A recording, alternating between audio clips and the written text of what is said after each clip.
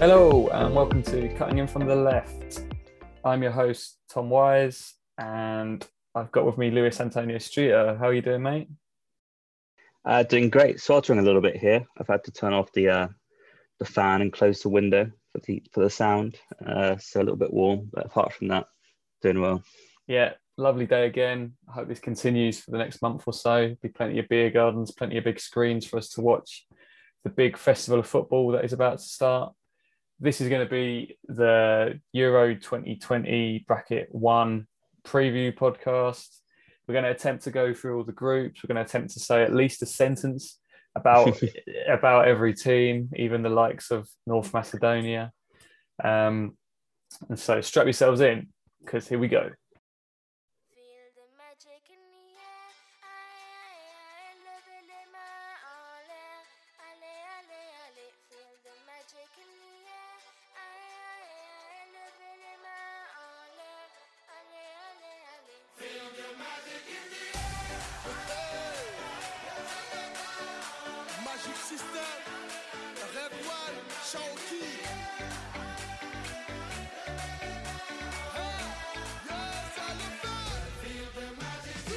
We will start with Group D. This is, of course, England, Scotland, Croatia, and Czechia. Let's start with England. Two pretty unenthusing warm-up games we've just had. Southgate played a back four in both games. We think he's going to probably play a back five. There'll obviously be a lot of players coming back into the squad when the tournament actually starts that didn't get a game in these friendlies. How are you feeling about England? Yeah, I don't think we can take too much from those friendlies, and I hope we can't, to be honest, because I feel like he was playing players who won't even be in the squad for the actual Euros itself. Obviously, you can understand as well players coming back, players who just played, for example, the Champions League final with Manchester City and Chelsea, actually not really available much at the moment, and especially for the first game and even for this game against Romania. They were utterly uninspiring, apart from perhaps, I guess, Jack Grealish played quite well against Romania. I guess the most notable thing was, again, a group of England fans failed to cover themselves in glory with their response to taking a knee. But I think, this kind of issue we've gone through before in terms of the racism issue. And look, I mean, if you're not acknowledging at this stage that there's not a large portion, but certainly a significant portion of England fans who are, let's face it, racist, and will just use every opportunity to criticize black players in the socially acceptable way which they can, and in this case being framed as anti-Marxist, which is quite amusing to see Premier League footballers earning millions being framed as Marxist. Yeah, I mean, we can talk to that to death, but I guess just in this case, almost preferable to just ignore those Neanderthals and focus on the football here. And, I don't think it's really a reflection of England's play those last games. I expect them to be a lot better in the tournament, to be honest. Yeah, I think there was a lot of people who want to sort of play England down. We've obviously one of them sort of fan bases that is always thinking this is going to be the time, this is when it's going to be coming home. But I generally feel pretty positive about this one. I like this group. I've seen people try to sort of say that, obviously Croatia were the team that knocked them out of the World Cup last time. Scotland, it's like a massive rivalry. Anything could really happen there. And Czechia, they've obviously got a few lads in the Premier League this season who've had a really good year. But I feel quite positive about England's chances. My only worry would be teams that sit behind the ball. They're happy to just let England attack. I think if Southgate goes with, say, Rashford and Sterling, which is what we're dreading, I really think we would struggle to get in behind teams that just sit so deep. I think that's been sort of shown in the two friendlies we've just had. So I do think, it will take a Grealish, it will take a Foden, it will take Mount to sort of undo those sort of teams. Yeah, I think so. I mean, I guess we can go through a little bit in terms of the teams they'll be facing in Group D. To be honest, I don't think there's a whole lot to fear there. Obviously, Croatia, I guess, would be the headline. I mean, their post-World Cup rebuild has been quite tough. So we've got at least 4 members of their final starting 11 have retired. For example, the likes of Rakitic, obviously a really influential player for them. and others are kind of showing signs of age as well. For example, the likes of Luka Modric, who was, a standout player in that tournament. There's a bit of a lack of chemistry in the squad as well. Apparently, a bit of a rift between the older and younger players. I think Dejan Lovren's kind of spoken openly about that. And they lack really at this stage, perhaps without Mario Mandzukic, really a top level striker who can take it to the next level and really build off some of their attacking play. I mean, look, they're very strong still in the midfield in particular. Their attacking midfielders, their wingers, their centre midfielders are very strong, really top level players, like Marcelo Brozovic. But to be honest, I think, and it might be a little bit of a litmus test, but if England can't beat Croatia, I feel that it will be a struggle for them to progress much further, because I think at this stage, this is a Croatia team who are past their best, perhaps looking to the next phase. And to be honest, I think, especially considering Croatia's issues at the back, I'd be very surprised if England don't have the capability to be able to put a couple of goals past them at least.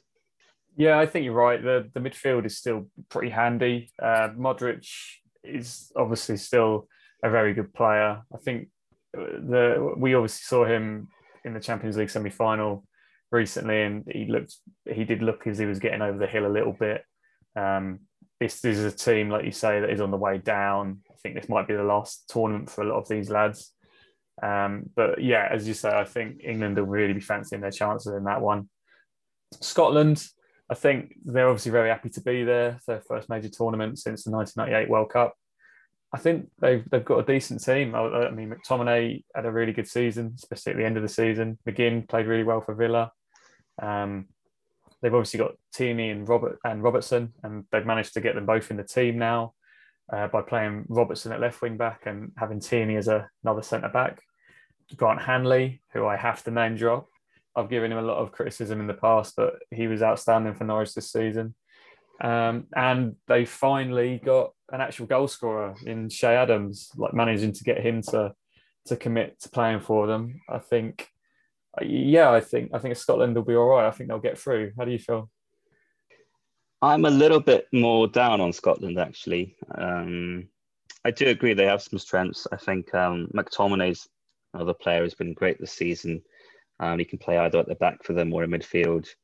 I do feel like Che Adams might be a little bit isolated up front. And having seen kind of snippets of their friendlies and in general their performances throughout the qualifiers, I don't think they're going to be able to do a lot going forward. I think they're a bit limited in terms of what they can offer with their width as well, especially on the right, where they don't really have much established quality. I don't think Steve Clarke is doing anything wrong as a manager. I think he's playing to their strengths.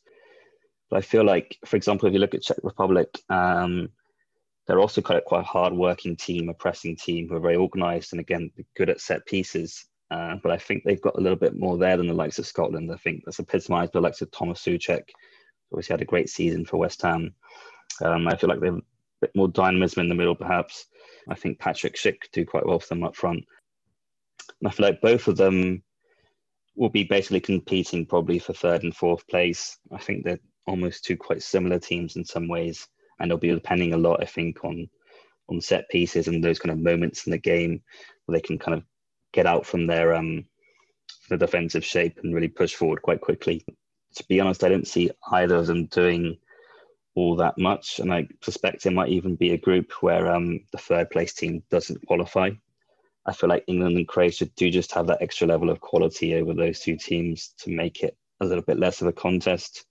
I guess the wild card almost in that sense is the England-Scotland match, because you never know, obviously, it was such a big rivalry, if that could inspire the Scottish players to something else. But to be honest, I don't see the quality there for them to go much further. So sacrificing any of our listenership north of the border yeah, exactly. for that hot take. You fancy England to probably win that group, winning all three, yeah?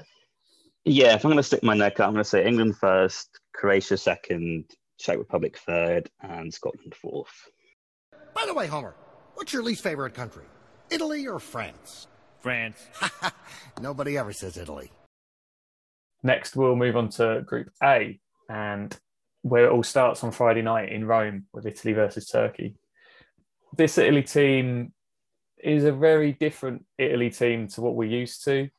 They're playing really well. They're on a 27-match unbeaten run. They've won every game in qualifying for the first time ever. They're very attacking. They're very exciting going forward with a lot of depth in midfield. Whereas at the back, they're still persisting with Chiellini, with Bonucci. There's a clear lack of pace there. Yeah, I think this could be a really exciting tournament for Italy. I do think they look good. Yeah, as you say, they've done really well under Mancini. I think an issue for them could be in midfield. I think they've got a little bit of a lack of physicality in there in general, which I think if you look at the top teams at the moment and probably over the last 5 or 10 years, you really need to have a bit of strength, a bit of pace in midfield, which they've got the technical quality for sure, but whether they have that physicality, I'm not sure. In particular, if you look at Marco Verratti's injured for the first couple of games as well. So that could leave them a little bit short in that space. But yeah, they have definitely played well under Mancini. I think they'll be quite strong. I think a lot depends as well on Ciro Immobile up front. Obviously, we know his goal scoring record is immense over the last few years, but perhaps hasn't been able to replicate that on the very biggest stage. If you look at the Champions League, his move to Dortmund, for instance, perhaps he's just really shown that in Serie A. If he can translate that to the Euros, that would obviously be a big boost for Italy.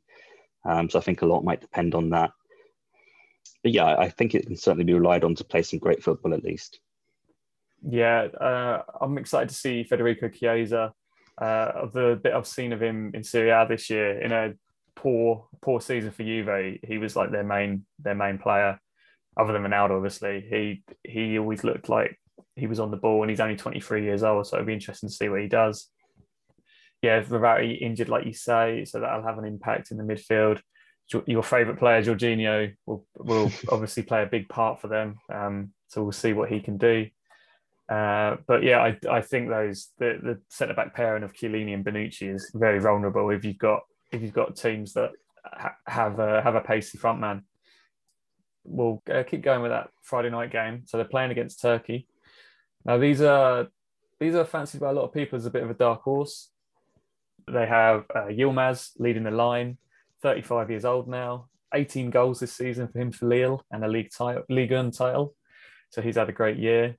They've got Yukuşlu, the strong defensive midfielder from West Brom in midfield. They've got Soyuncu of Leicester City at the back.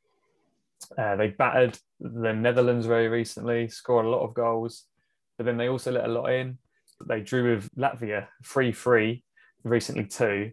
So it will be interesting to see how they do. But yeah, a lot of people are rating this Turkey team. Yeah, I think you mentioned it in a few recently, but I think if you look at their defensive record in the qualifiers, it's excellent. And they took 4 points of France as well, which I think is nothing to sniff at too. Important to note, they've got Stanor Kunis as well, who got them to third place in the 2002 World Cup. So he's obviously experienced getting the best out of a Turkey team at the highest level. They've got great options at the back, as you said, Soyuncu, Demiral as well, the Juventus centre-back, as well as good options kind of in the centre attacking midfield. They're generally quite a young team, apart from, I guess, the likes of Burak Yilmaz. They should be pretty fresh. I feel like fatigue might be an important factor in this tournament. They seem like they should be one of the fresher sides and be able to press quite well. Yeah, I think I'm going to add my voice to sort of the chorus, saying as a dark horse, I really think they'll do well. I guess I think I'll come out and say I think they will top this group ahead of Italy. Wow! I think they will most likely beat Italy in that first game and have enough to top the group. But I think that'll be a fascinating showdown either way. Yeah, that first game as well, it can be massive, can't it, for the rest of the tournament? I mean, if it was down to a tournament of kits, I do think Turkey would be making the final, because I do love what they've got. Elsewhere in that group, we have Switzerland.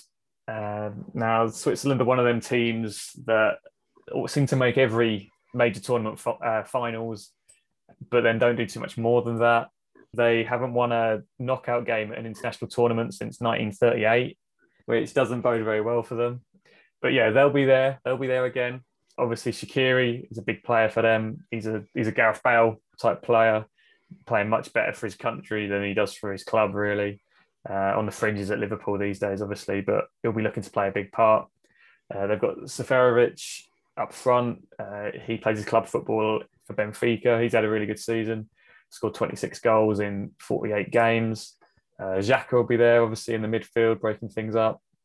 Another player probably not quite as appreciated in this country as he is back home. So, yeah, Switzerland, what do you make of them? Yeah, I think they'll make it through to the last 16 as one of the best third place teams, because they always seem to make it through to the last 16. And then, as you say, never able to win a game in the knockout rounds. I think they'll have just enough to kind of scrape through in that regard. They've got an experienced manager. They've got, a squad of players who do play in general in kind of pretty high level, a lot of experience in terms of being part of this squad as well. I think they've got quite a settled team in general, and they can kind of switch to having sort of three at the back. I think they also have a little bit of fluidity there as well. I think the big issue for them is, I guess, alluding to Shaqiri, is that a lot of their important players haven't really played much this season, and perhaps a sort of second choice at their clubs, even as they kind of are, pretty important players for Switzerland. I think that could affect them a little bit in terms of sharpness. And yeah, I don't think they really have enough to threaten Italy or Turkey too much. As I say, though, I think they will probably scrape it through to the next round and then probably fail to win that game. Yeah, that sounds about right. Ending that group, we have Wales, managed by Rob Page after what is happening with Ryan Giggs at the minute. They're obviously coming off the back of the tournament 5 years ago when they had a crazy tournament and got to the semi-finals, beating Belgium along the way, thanks to Robson Kanu. Cruyff's turn in the box.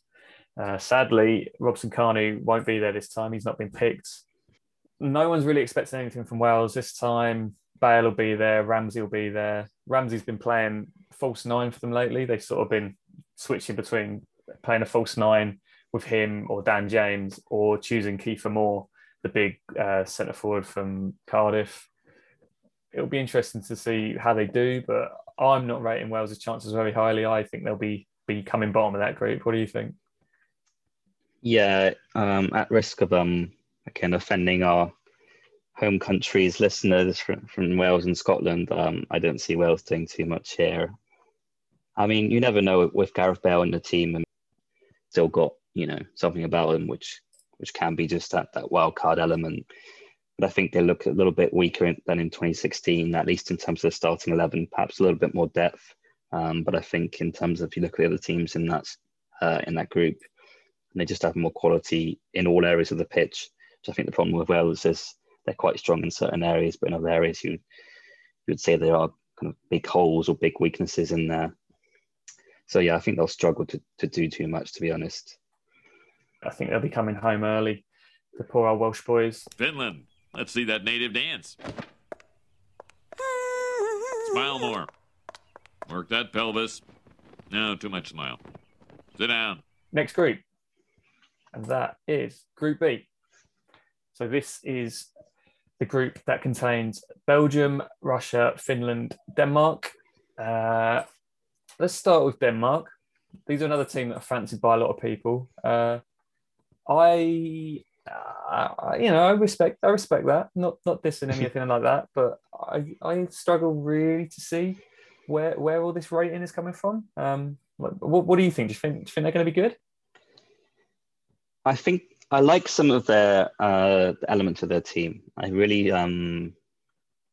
like the solidity at the back. I think they've got a really experienced defense in general. They tend to alternate between 3 and 4. They've got obviously Kasper Schmeichel in goal, really experienced keeper. I mean, we won't talk about it, the mistake that we mentioned in one of the previous pods. But apart from that, I mean, they've got Delaney and Højbjerg in front of that as well. So that really means, a great platform for them to build on, one that a lot of teams would envy. Even, to be honest, in their group, Belgium, you'd probably say that the Danish back four and those holding midfields are probably stronger defensively. But I feel like apart from Eriksen, I have really struggled to see where the attacking inspiration is going to come from in that team.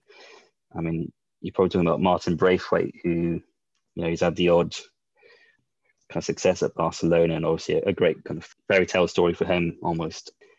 But I mean, he hasn't consistently scored for them, consistently even played for them really this season. I'm just not seeing really who else is bringing goals, creativity, assists in that team. I think they'll be solid, and I think they'll have enough to get out of the group. And maybe, you never know. I mean, Portugal, for instance, kind of in 2016, were often uninspiring. You can win games through set pieces. You can win games through penalty shootouts. Maybe you can see Denmark going far with just having that defensive solidity. But I feel like a lot of teams in this tournament who are stronger going forward than them, and I think that could be their downfall. Yeah, I respect that. The spine is good in terms of Schmeichel. Christensen, he had a really good end to the season, obviously played really well in the Champions League final. Højbjerg, Delaney, and then, Ericsson, who I think he's sort of coming from the cold at Inter after appearing like he was going to be leaving. But yeah, further forward than that, you can't really see where the goal's coming from. They have Poulsen as well, but I'm not convinced that he's going to bag a load of goals either. But they may benefit from the fact that the group is reasonably easy. We'll talk about Finland next. Now, this is their first ever international tournament. You're going to have to let me wax lyrically about Teemu Pukki. He's had another great season. 26 goals in 42 games. Another championship winners' medal. He chases after every ball. He's a great finisher. Pardon the pun. He's going to be the main man. Player for player, this is probably one of the weakest squads, Finland's squad. They're another team that will be happy to be there. A lot of fans not expecting very much.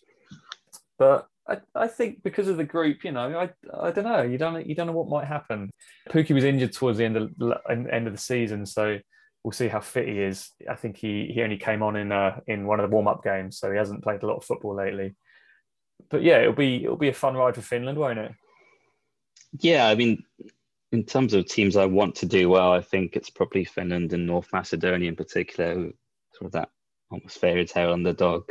They're really unfancied, but they could definitely spring a surprise, I think. Obviously, Teemu Pukki, got to love him.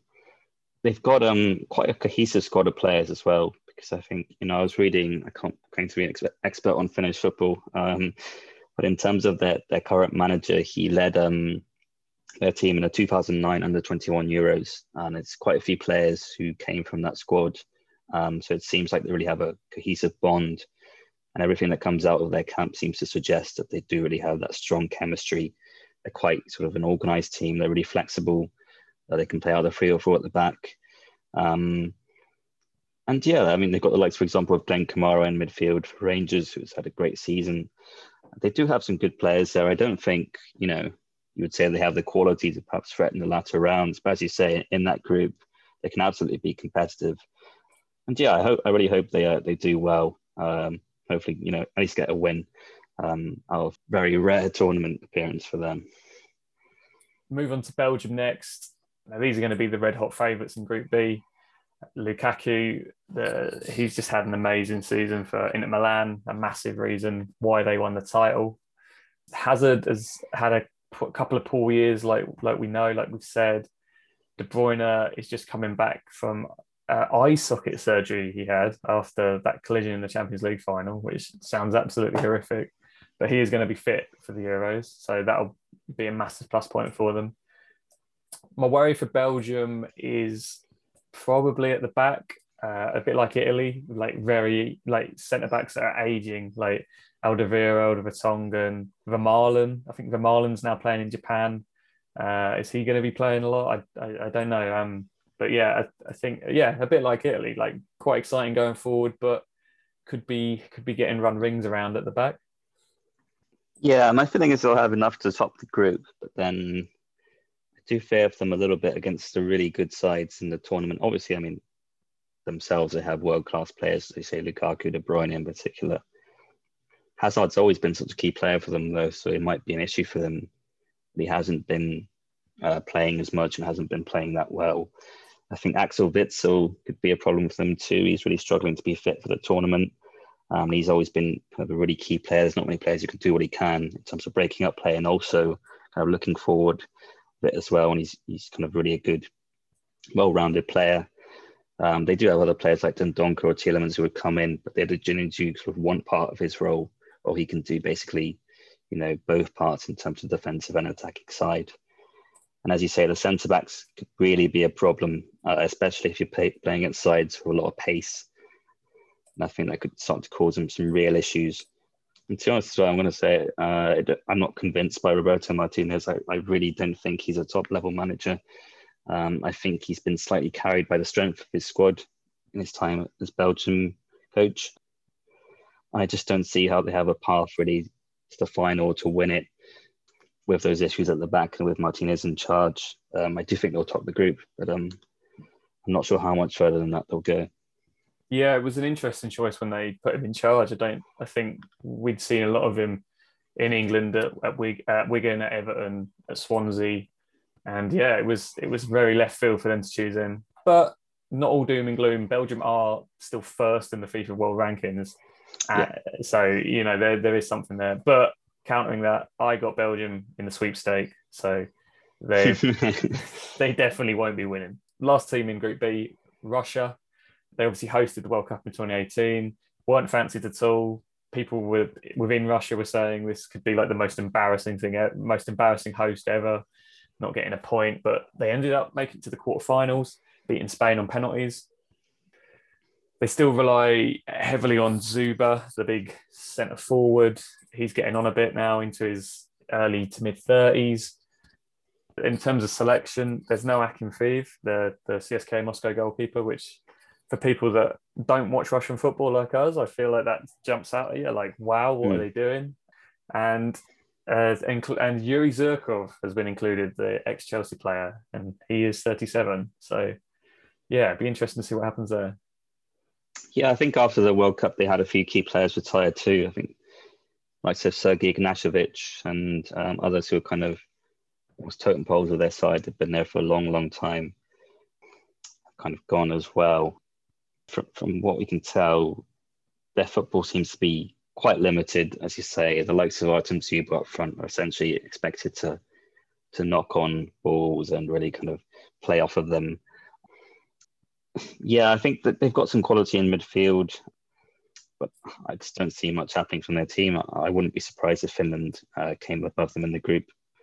I'm really not seeing much from this Russia team. Though, as you say, they were unfancied for the last tournament, so maybe they'll spring a surprise. There's obviously some massive historical context there if Finland managed to finish above Russia as well, of course. It's not just England, Scotland that is a big derby. We also have Finland, Russia, so that will be a very interesting game.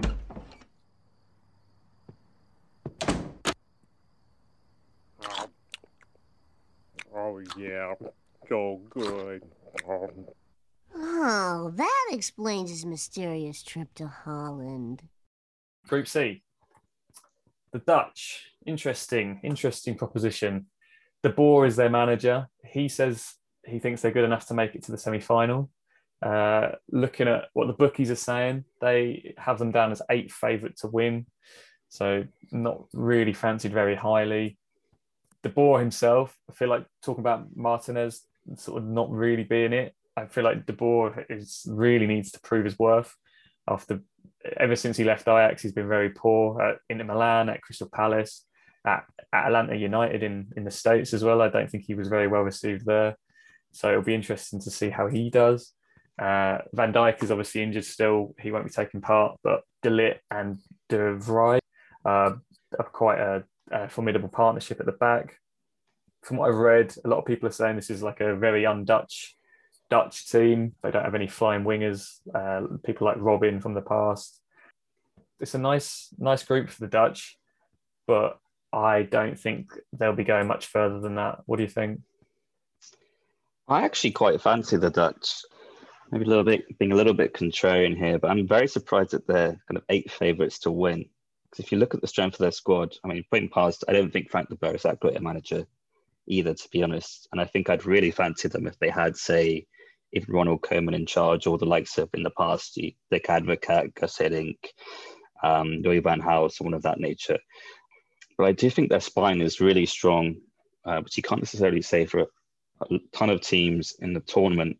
It's not the case where these players are aging either. You've got De Ligt, Frankie de Jong, you've got Gini Wijnaldum, you've got Memphis Depay, all good seasons, and most importantly, have great form for the national team as well.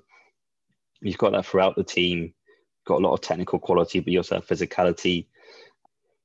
I really like their flexibility as well. They've got quite a few options to be able to switch things up. Perhaps they lack, you could say, the world-class striker, but actually, for example, Wout Weghorst is someone who's come in. He's scored a lot of goals this season, and he can offer a different option as well. And Memphis Depay himself has been excellent. Has proven he can be a goal scorer in international level too. I do think they'll miss Van Dijk, obviously. It looks like Dele Blind is lacking a bit of fitness as well, which could affect them at the back. But I actually think they'll do significantly better than people think. I think they'll top this group, and I could see them getting to the semi-finals, to be honest. I think the draw opens up quite well for them too. If you look at, especially I think if they top the group, they might potentially avoid a couple of the tougher sides until a bit later in the tournament. Even putting my doubts about Frank de Boer aside, I think actually could be a good tournament for the Netherlands.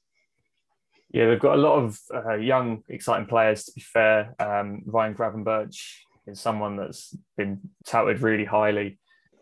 And also, there is the chance that Krul could be number one with Silerson. I think Silerson getting COVID pretty recently. I'm not sure how he's whether he's recovered or how long it's been, but there was a bit of talk that Timmy Krul might be the number one choice. But either way, if they go to penalties in the knockout stage, I got to bring him on. I think we might see him. Yeah. Elsewhere in Group C, Ukraine. I think there's a few people that think these are going to do all right this summer. Shevchenko is the manager now. Zinchenko of Man City, he plays in centre mid for them. They've got Atalanta's Malinovsky in the midfield as well. He's a big target for Chelsea this summer, apparently. His last 10 Serie A games, he registered either a goal or an assist in each game, which pretty nice stats there. People like this Ukraine team, and they should get through, shouldn't they? Yeah, I think what I saw, and I hadn't actually realised this before, to be honest, but they topped the qualifying group ahead of Portugal, which is a pretty impressive achievement. Looks like Andriy Shevchenko, obviously a legend himself, as a Ukraine player, has done really well in terms of motivating their team. You can perhaps say they lack quality throughout the pitch, but certainly, as you say, in central midfield, they're really strong. Probably up there in terms of, I think, adding to Zinchenko, Malinovsky, as you mentioned, Stepanenko, who's a really solid player for Shakhtar. So that'll be a great midfield three for them. Perhaps a little bit lacking up front in terms of established options. Obviously, no one quite of Shevchenko's ilk. But yeah, as you say, I think they'll have enough quality to get through there. And it'll be quite interesting to see how they play. I think they'll be one of the more interesting sides to watch in the tournament. And in general, I think Group C will be a very fun watch because I think it was probably the group that I found hardest to predict kind of going through it. Because I feel, especially between sort of Austria, North Macedonia and Ukraine, probably a lot of different competing opinions. And even for the Netherlands themselves, as we've mentioned, I mean, doubts over whether they can perform as highly as they have in the past. So I think this group could be the most open in some ways. It could be a really fun group. Yeah, I had the BBC podcast on a couple of days ago, and Pat Nevin was describing this as the group of dearth compared to the group of death. So he wasn't rating it very highly in terms of quality, but that might make it good as a contest. That's a little bit unfair. Yeah, I think they are good teams, but I think harder to predict because I think they all have quality. But the question is, they all seem to have at least one deficiency or doubt, I guess, which could lead to them being kind of underrated. But they've also all got kind of strong suits, I think. Yeah, well, we'll talk about Austria. We saw Austria play against England last week. They looked a solid team. They looked a team that was very well organised, weren't very easy to break down. But I think like a lot of teams we've discussed, like they will struggle to score goals. They've got a big guy up front called Sasa Kalajic. I think he's 6'7". So they'll be playing a few balls up to him, I think. Sabitzer in the midfield, he's the Leipzig guy with the ponytail. He played quite well against England, I thought. They'll struggle to score goals. David Alaba, there'll be a lot on him to get further forward. I don't think he'll be playing in his usual defensive role. I think they'll be playing him in the midfield at least. So yeah, Austria have got a chance to get through. I think if you look at, it's strange because I think they have some great established talent. Actually, if you're looking at a team, They had a decent qualifying run as well. They've got players who have a lot of experience, particularly in the Bundesliga. Like, say, for example, Julian Baumgartner. And they have a lot of players who are, say, at least kind of top half of the table or above kind of level, a good size, Bundesliga, Premier League, elsewhere. But they failed to sort of convince in general, I would say. And I think apparently, according to some of the local reporters there, their coach's style is perceived as being quite boring. And it seems like they got through their group, with relative ease, but without being able to threaten any of the quality sides, really kind of push on and just basically they did what they had to do. But it doesn't seem like they have that extra level to be able to match the top teams in Europe. For that reason, I actually think they might end up bottom of this group. So this might be wishful thinking in terms of I do really want North Macedonia to do well. But I think that Austria could just end up almost playing it a bit too safe, a bit too boring, not quite having that extra level. And yeah, not really being able to take the game to the other teams and perhaps ending up with a bit of a disappointing performance and finishing fourth. But yeah, I guess we'll see how that turns out. As I say, I think I found this group very tough to predict in general.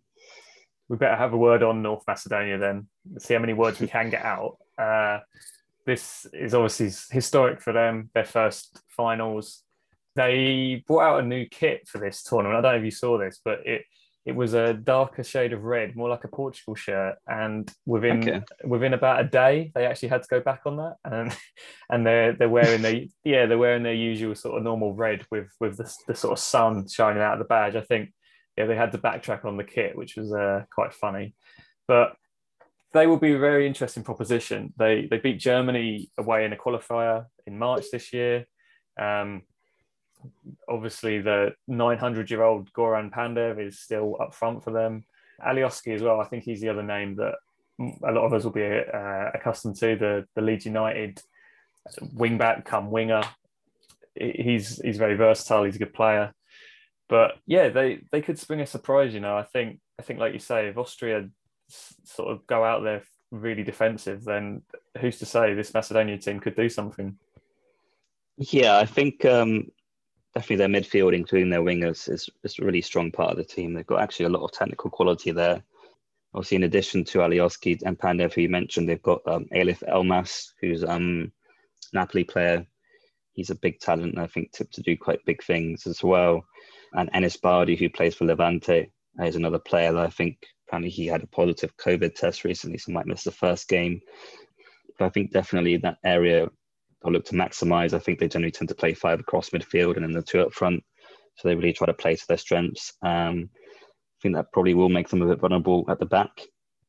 To be honest, there's not any really kind of standout players that they have in goal or at the back who can help them out there. But hopefully that means they kind of go out and play quite attacking football and just really aim to outscore the opposition. Yeah, it'd just be really fun to see them. And I think sort of an extra factor for them is I think they're playing all of their games in Romania. And I think their coach was saying they essentially expected that all the Romanian fans would be backing them and that they should have some supporters to be able to travel there as well.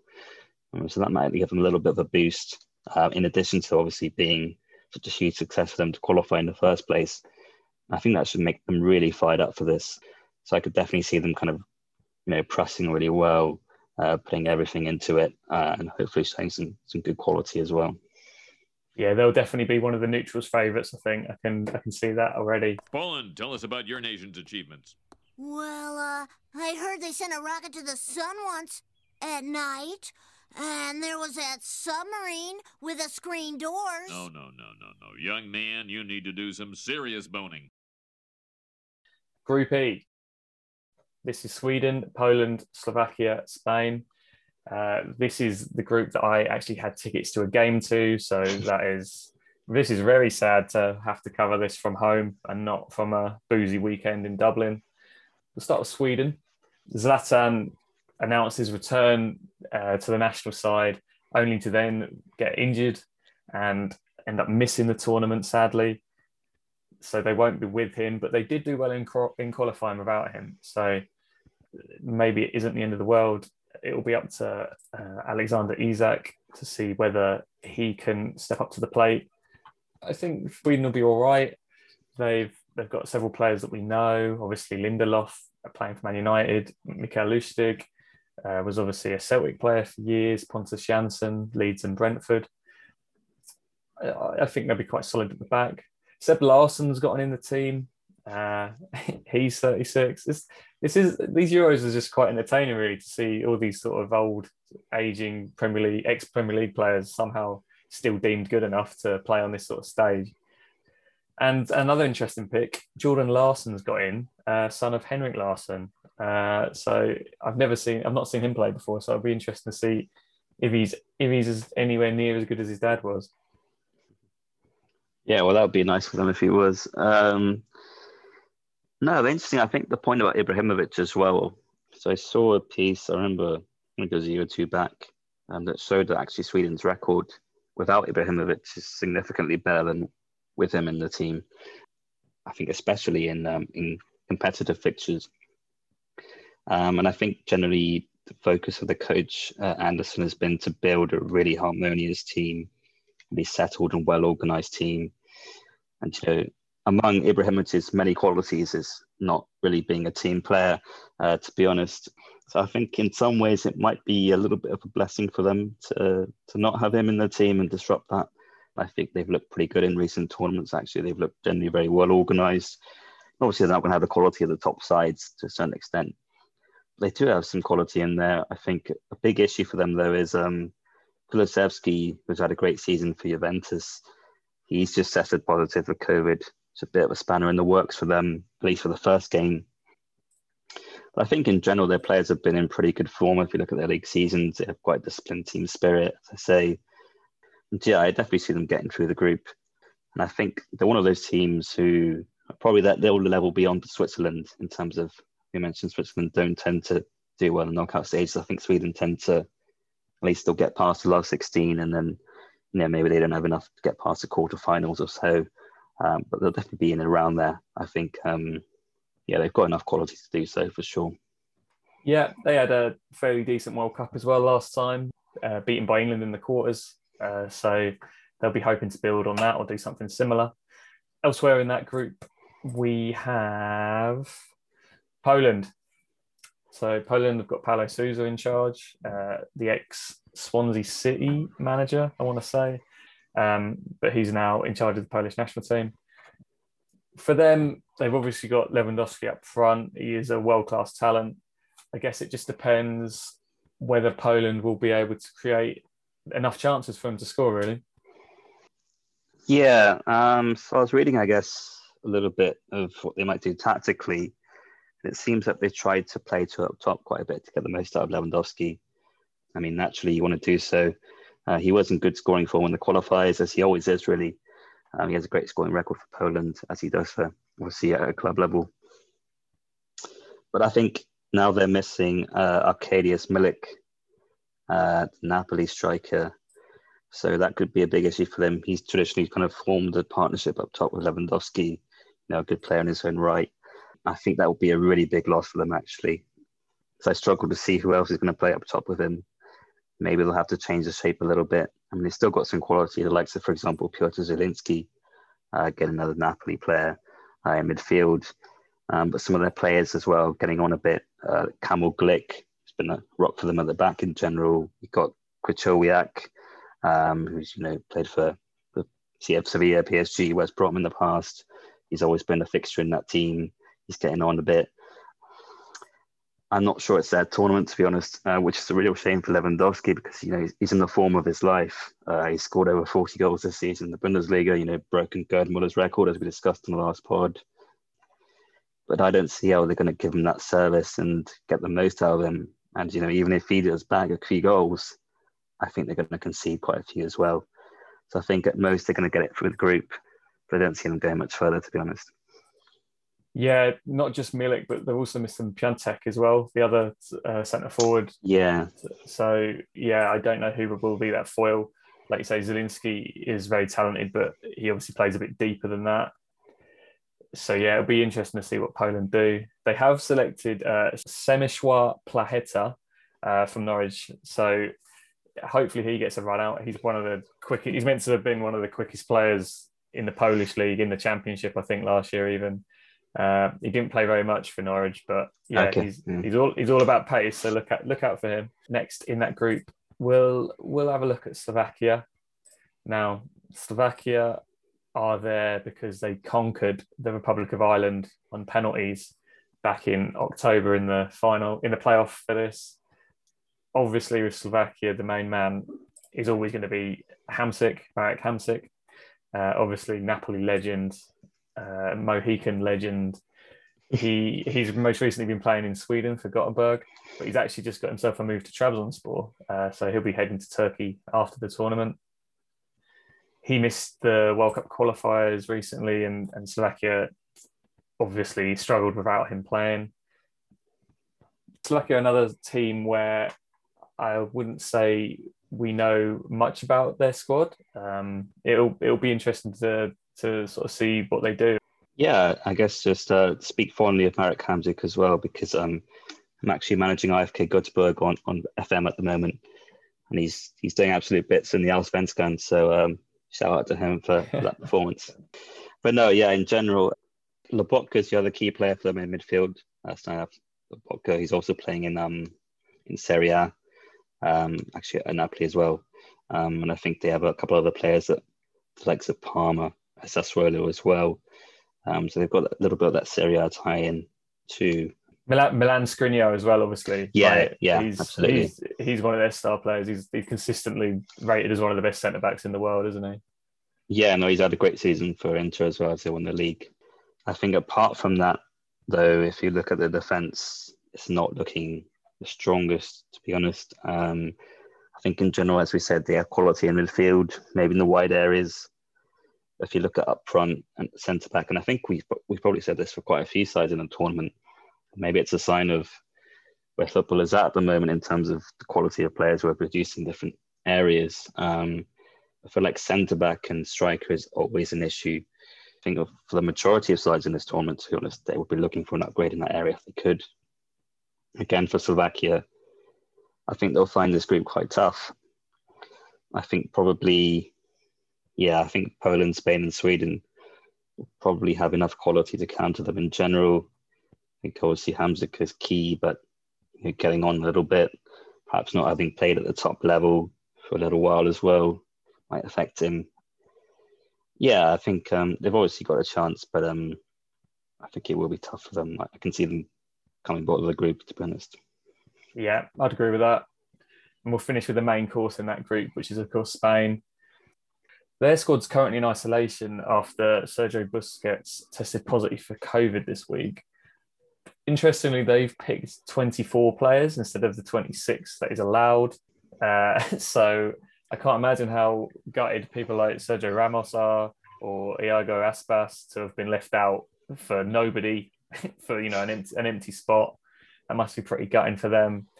Laporte will be going after he's confirmed his move from being French to being Spanish. Yeah, Moreno up top. I think for me, he should be starting ahead of Morata. I think he's had a great year. We saw how good he was in that Europa League final. This is a squad that is sort of in transition. I think it's a very young squad. This is not really their chance to win the tournament, I wouldn't say. I think this is them sort of blooding a few players together, and maybe 2022, 2024 Euro, this will be a strong team. Yeah, again with the same as with the Netherlands, I think people do underrate this team a little bit. There's obviously a lot of upheaval in the squad, as you mentioned, with the continued positive test results. I think Diego Llorente of Leeds just tested positive recently as well. They had the isolation going on.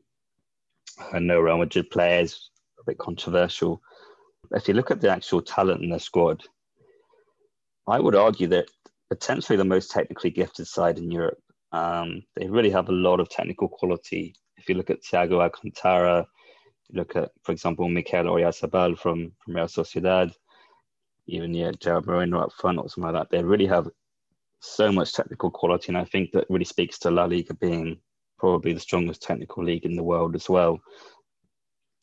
And I think, if they can get the right system, Luis Enrique has shown he can perform with a 4-3-3 as well. I would say he's not necessarily a top level manager. But I mean, he's won the highest honours with Barcelona with a settled system of a 4-3-3. He knows how to play that system. He knows how to get the best out of that technically minded group of players. So I actually think they could, again, outperform expectations. They've got a lot of quality in that team. It's a very young team, as you say. I don't see why there's a reason why they couldn't push for the tournament, even if, it's a little bit of a betting in period. But at the same time, a lot of the teams in the tournament have their own issues. And I think, as I say, I think really that technical quality is something to be envied by pretty much any other side in Europe. My one issue is whether they have that quality up front, because they've got, as you say, either the choice of Gerard Moreno or Morata. Morata's sometimes seen as a big game player. He has done it in some, for example, the Champions League. He has scored in the Champions League final. Moreno's got the goals this season in terms of day-to-day. Whether either of them are good enough to spearhead a winning side. They're not quite David Villa or Fernando Torres. But again, I mean, I still think they have enough quality to win the tournament, to be honest. Hello? Itchy and Scratchy Land, open for business?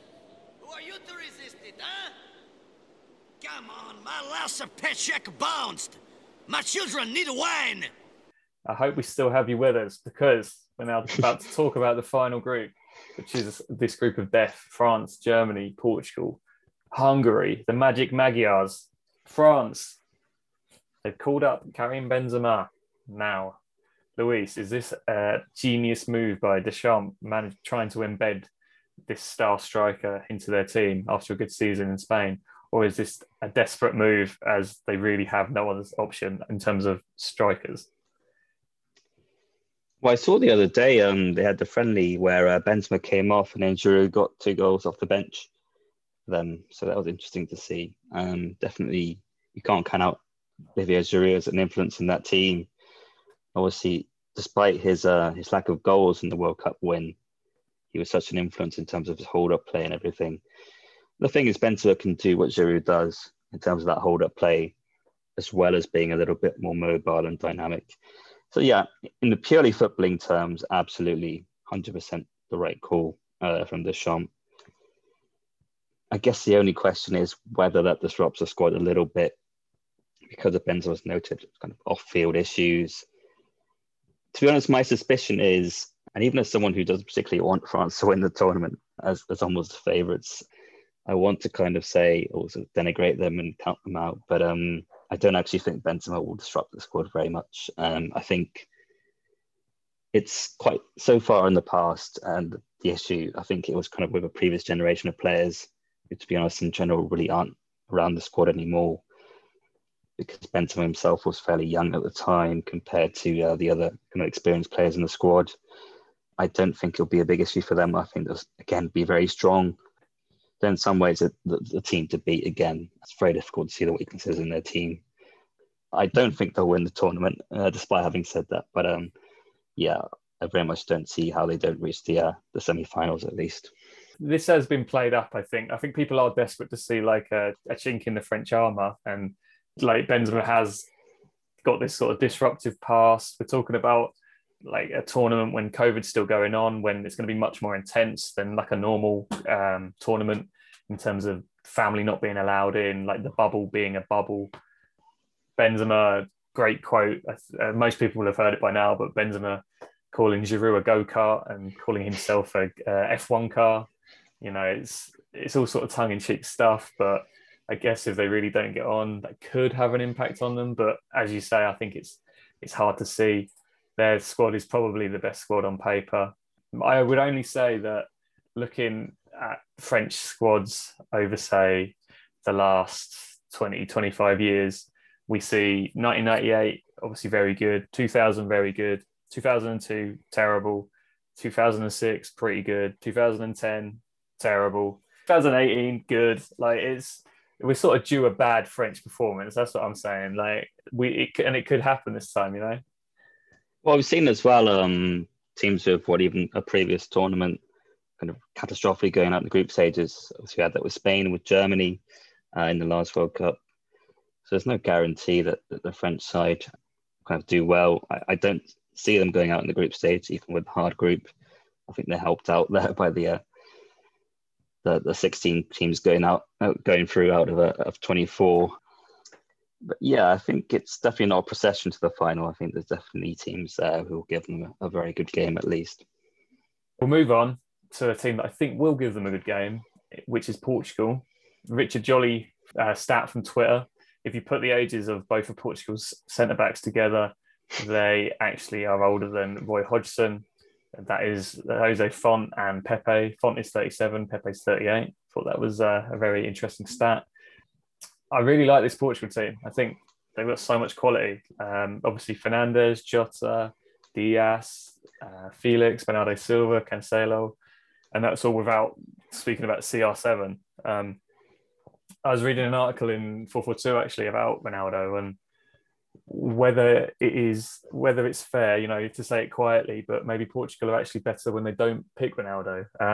I think it's a bit of a null and void argument because the manager Santos absolutely loves him. Like I think he's like a son to him. So I mean, Ronaldo will be playing, but yeah, like what do you think about that? Like, do you think he not almost in that Ibrahimovic way? Like everything has to be through Ronaldo, or a bit like with Sweden and Zlatan. Like, do you think there is an argument there to be made that they would be better without Ronaldo playing? No, I definitely get the logic behind it. I think I'd be less inclined to agree with it than for the Sweden example. I think Ronaldo's generally a little bit more well-rounded than people give him credit for. I mean, obviously, he's one of the best players probably ever. I think he's at a high level in Ibrahimovic. We can almost tolerate some of his foibles to a greater extent. And I think he's probably a better team player than he's given credit for as well.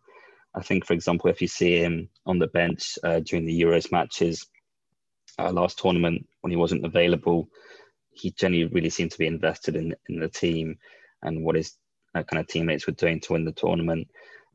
Yeah, I think he's actually a better team player than he's given credit for sometimes, despite his obviously immense individual quality. And naturally he's going to be a bit selfish because I think every great attacking player is selfish to a certain extent. But no, I think as you say, they have an excellent squad. It's better than 2016. They have more quality. They have players in better form. They have experienced manager and a record of winning it. Yeah, I think there's very few weaknesses in the team. As you say with Font and Pepe, interesting to see if Ruben Diaz starts though, because obviously off the back of such a great season for Manchester City, I'd be slightly amazed if he doesn't make it in there ahead of Jose Font. He has to. Surely he has to play. But yeah, I think it's very hard to see a weakness in that team. I actually think that it's likely that they'll top that group ahead of France. I think France will be a team who will improve as the tournament goes on. I think Portugal could potentially be great throughout it. I'm not sure exactly how it works in terms of the schedule, but maybe they'll meet again in the final. But yeah, I think that'll be a great game either way. The other giant team in that group is, of course, Germany. We'll talk about the team a little bit. So the Germans have brought back Thomas Müller and Mats Hummels from the cold. I think they've got a lot of good players, but in similar positions. Like they need to find a way to somehow get Kimmich, Gundogan, Cruz, Goretzka all in the same team. It's a lot of centre mids to fit in. Does that mean putting Kimmich at fullback and trying to squeeze them all into midfield instead? They've also got some good wide forwards, people like Timo Werner, Leroy Sané, Serge Gnabry, but they haven't really got a main striker. But then, they haven't really had a main striker, not since they closer went. They tried with Mario Gomez and he had a few good years, but I don't think, he wasn't of that level. So I think it's again, like we've said on this pod, there just isn't that many world-class number 9s anymore, is there really?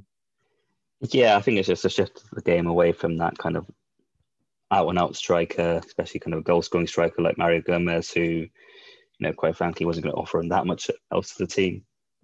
He's not pressing forward. He's not someone with great pace or hold-up play. He scores goals again like Miroslav Klose. So it kind of mirrors, the general progression of football.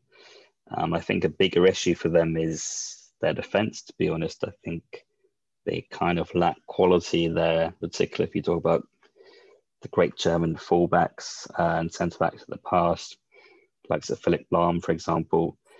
And you've got a situation where you might be having to play Emre Can at left back. He's not an actual left back. I don't particularly rate him at all, even as a Liverpool fan, having come from Liverpool. I really don't think he's a starting left back for a team which has ambitions to win a tournament. I think they really have a lot of issues over their best shape and personnel, and a lot of areas where you think, the quality is undoubtedly there, especially in the forward areas, on the wings, for instance. But it just doesn't seem to fit together very well. And Joachim Löw seems to be struggling to get the best out of them at the moment. Whether you say he's lost his touch or he's just having to deal with, some natural changes in the team. He's obviously got the knowledge that he's going to be replaced anyway by Hansi Flick. He's perhaps won what he can with this team. I struggle to see how they're going to have even just the motivation, but also the quality in all the areas that they expect and they need to be able to go all the way in this tournament. Yeah, I don't see it going too well for them, to be honest, despite the undoubted quality that they still have. Yeah, I think they'll get through, but I think they'll be one of the best third place teams. It'll be interesting to see how people like Muslera do, like the set off the turning down England to play for Germany. Yeah, Musiala. It'd be interesting to see how he gets on. I think that they could be a team that benefits from sort of being under the radar. Like, I wouldn't say many people would be really rating this team's chances. But they should come third. They should get through. But whether they get much further than that, I guess we'll see. And so we'll finish off with Hungary. Hungary have just finished last night a friendly with the Republic of Ireland. They drew 0-0. They couldn't beat them. They forced a couple of good saves out of the Liverpool and Ireland keeper Kelleher, but they struggled. They huffed and puffed. They struggled. So I think there was nothing I saw in that convinces me that they could do any better than bottom of this group of death. Yeah, I think they'll just be making up the numbers, don't you? Yeah, you hate to say that about a team, but they found it tough to qualify themselves. I think they got through for the playoffs. They do. I think the one advantage they have is they play their home games in Budapest during the tournament. Also, a huge loss for them is Dominik Szoboszlai. Apologies to anyone who knows if I pronounce that incorrectly. But obviously, he's been a big player this season. I think just confirmed his move to Red Bull Leipzig from Red Bull Salzburg. He was a player that a lot of people in Europe were really taking a notice of. The fact that he's not available for the tournament, he's undoubtedly their star player. Yeah, that makes it a bit of an ugly situation for them. It might be somewhat of a case for damage limitation in them for some of those games, to be honest. I think they'll really struggle. Although placed in a group with Portugal again, they did have a heroic 3-3 with Portugal back in the group stage in 2016. That was a great game. I remember that. Yeah, of a pretty average tournament, that was one of the standout games. Like, that was very enjoyable. So if they put on a show like that, I'll be very happy to watch them. So who do you see England going out to? I think England are going to go out to France in the first knockout round.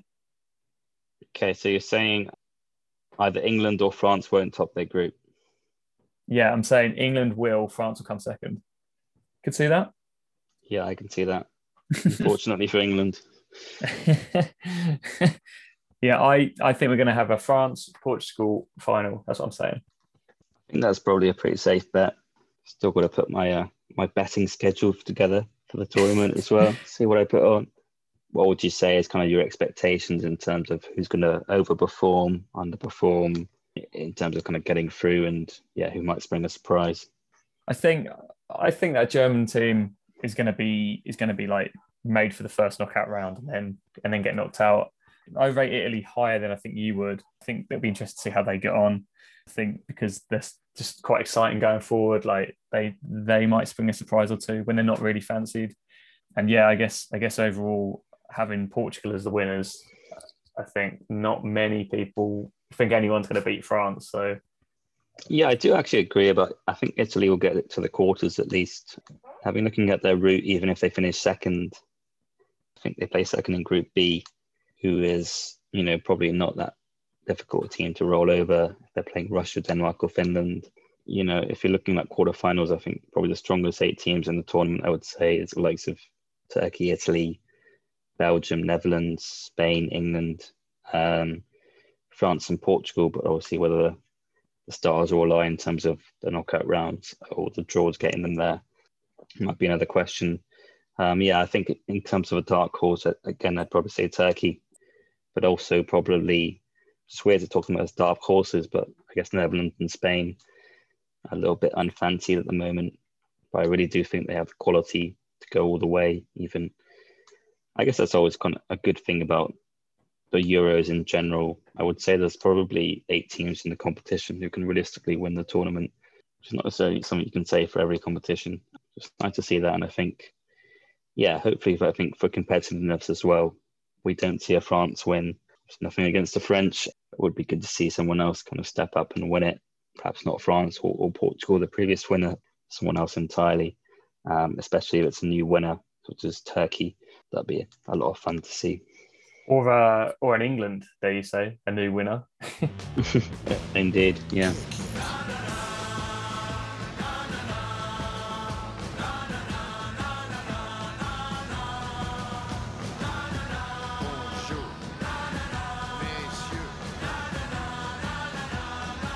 All kicks off Friday, Italy versus Turkey.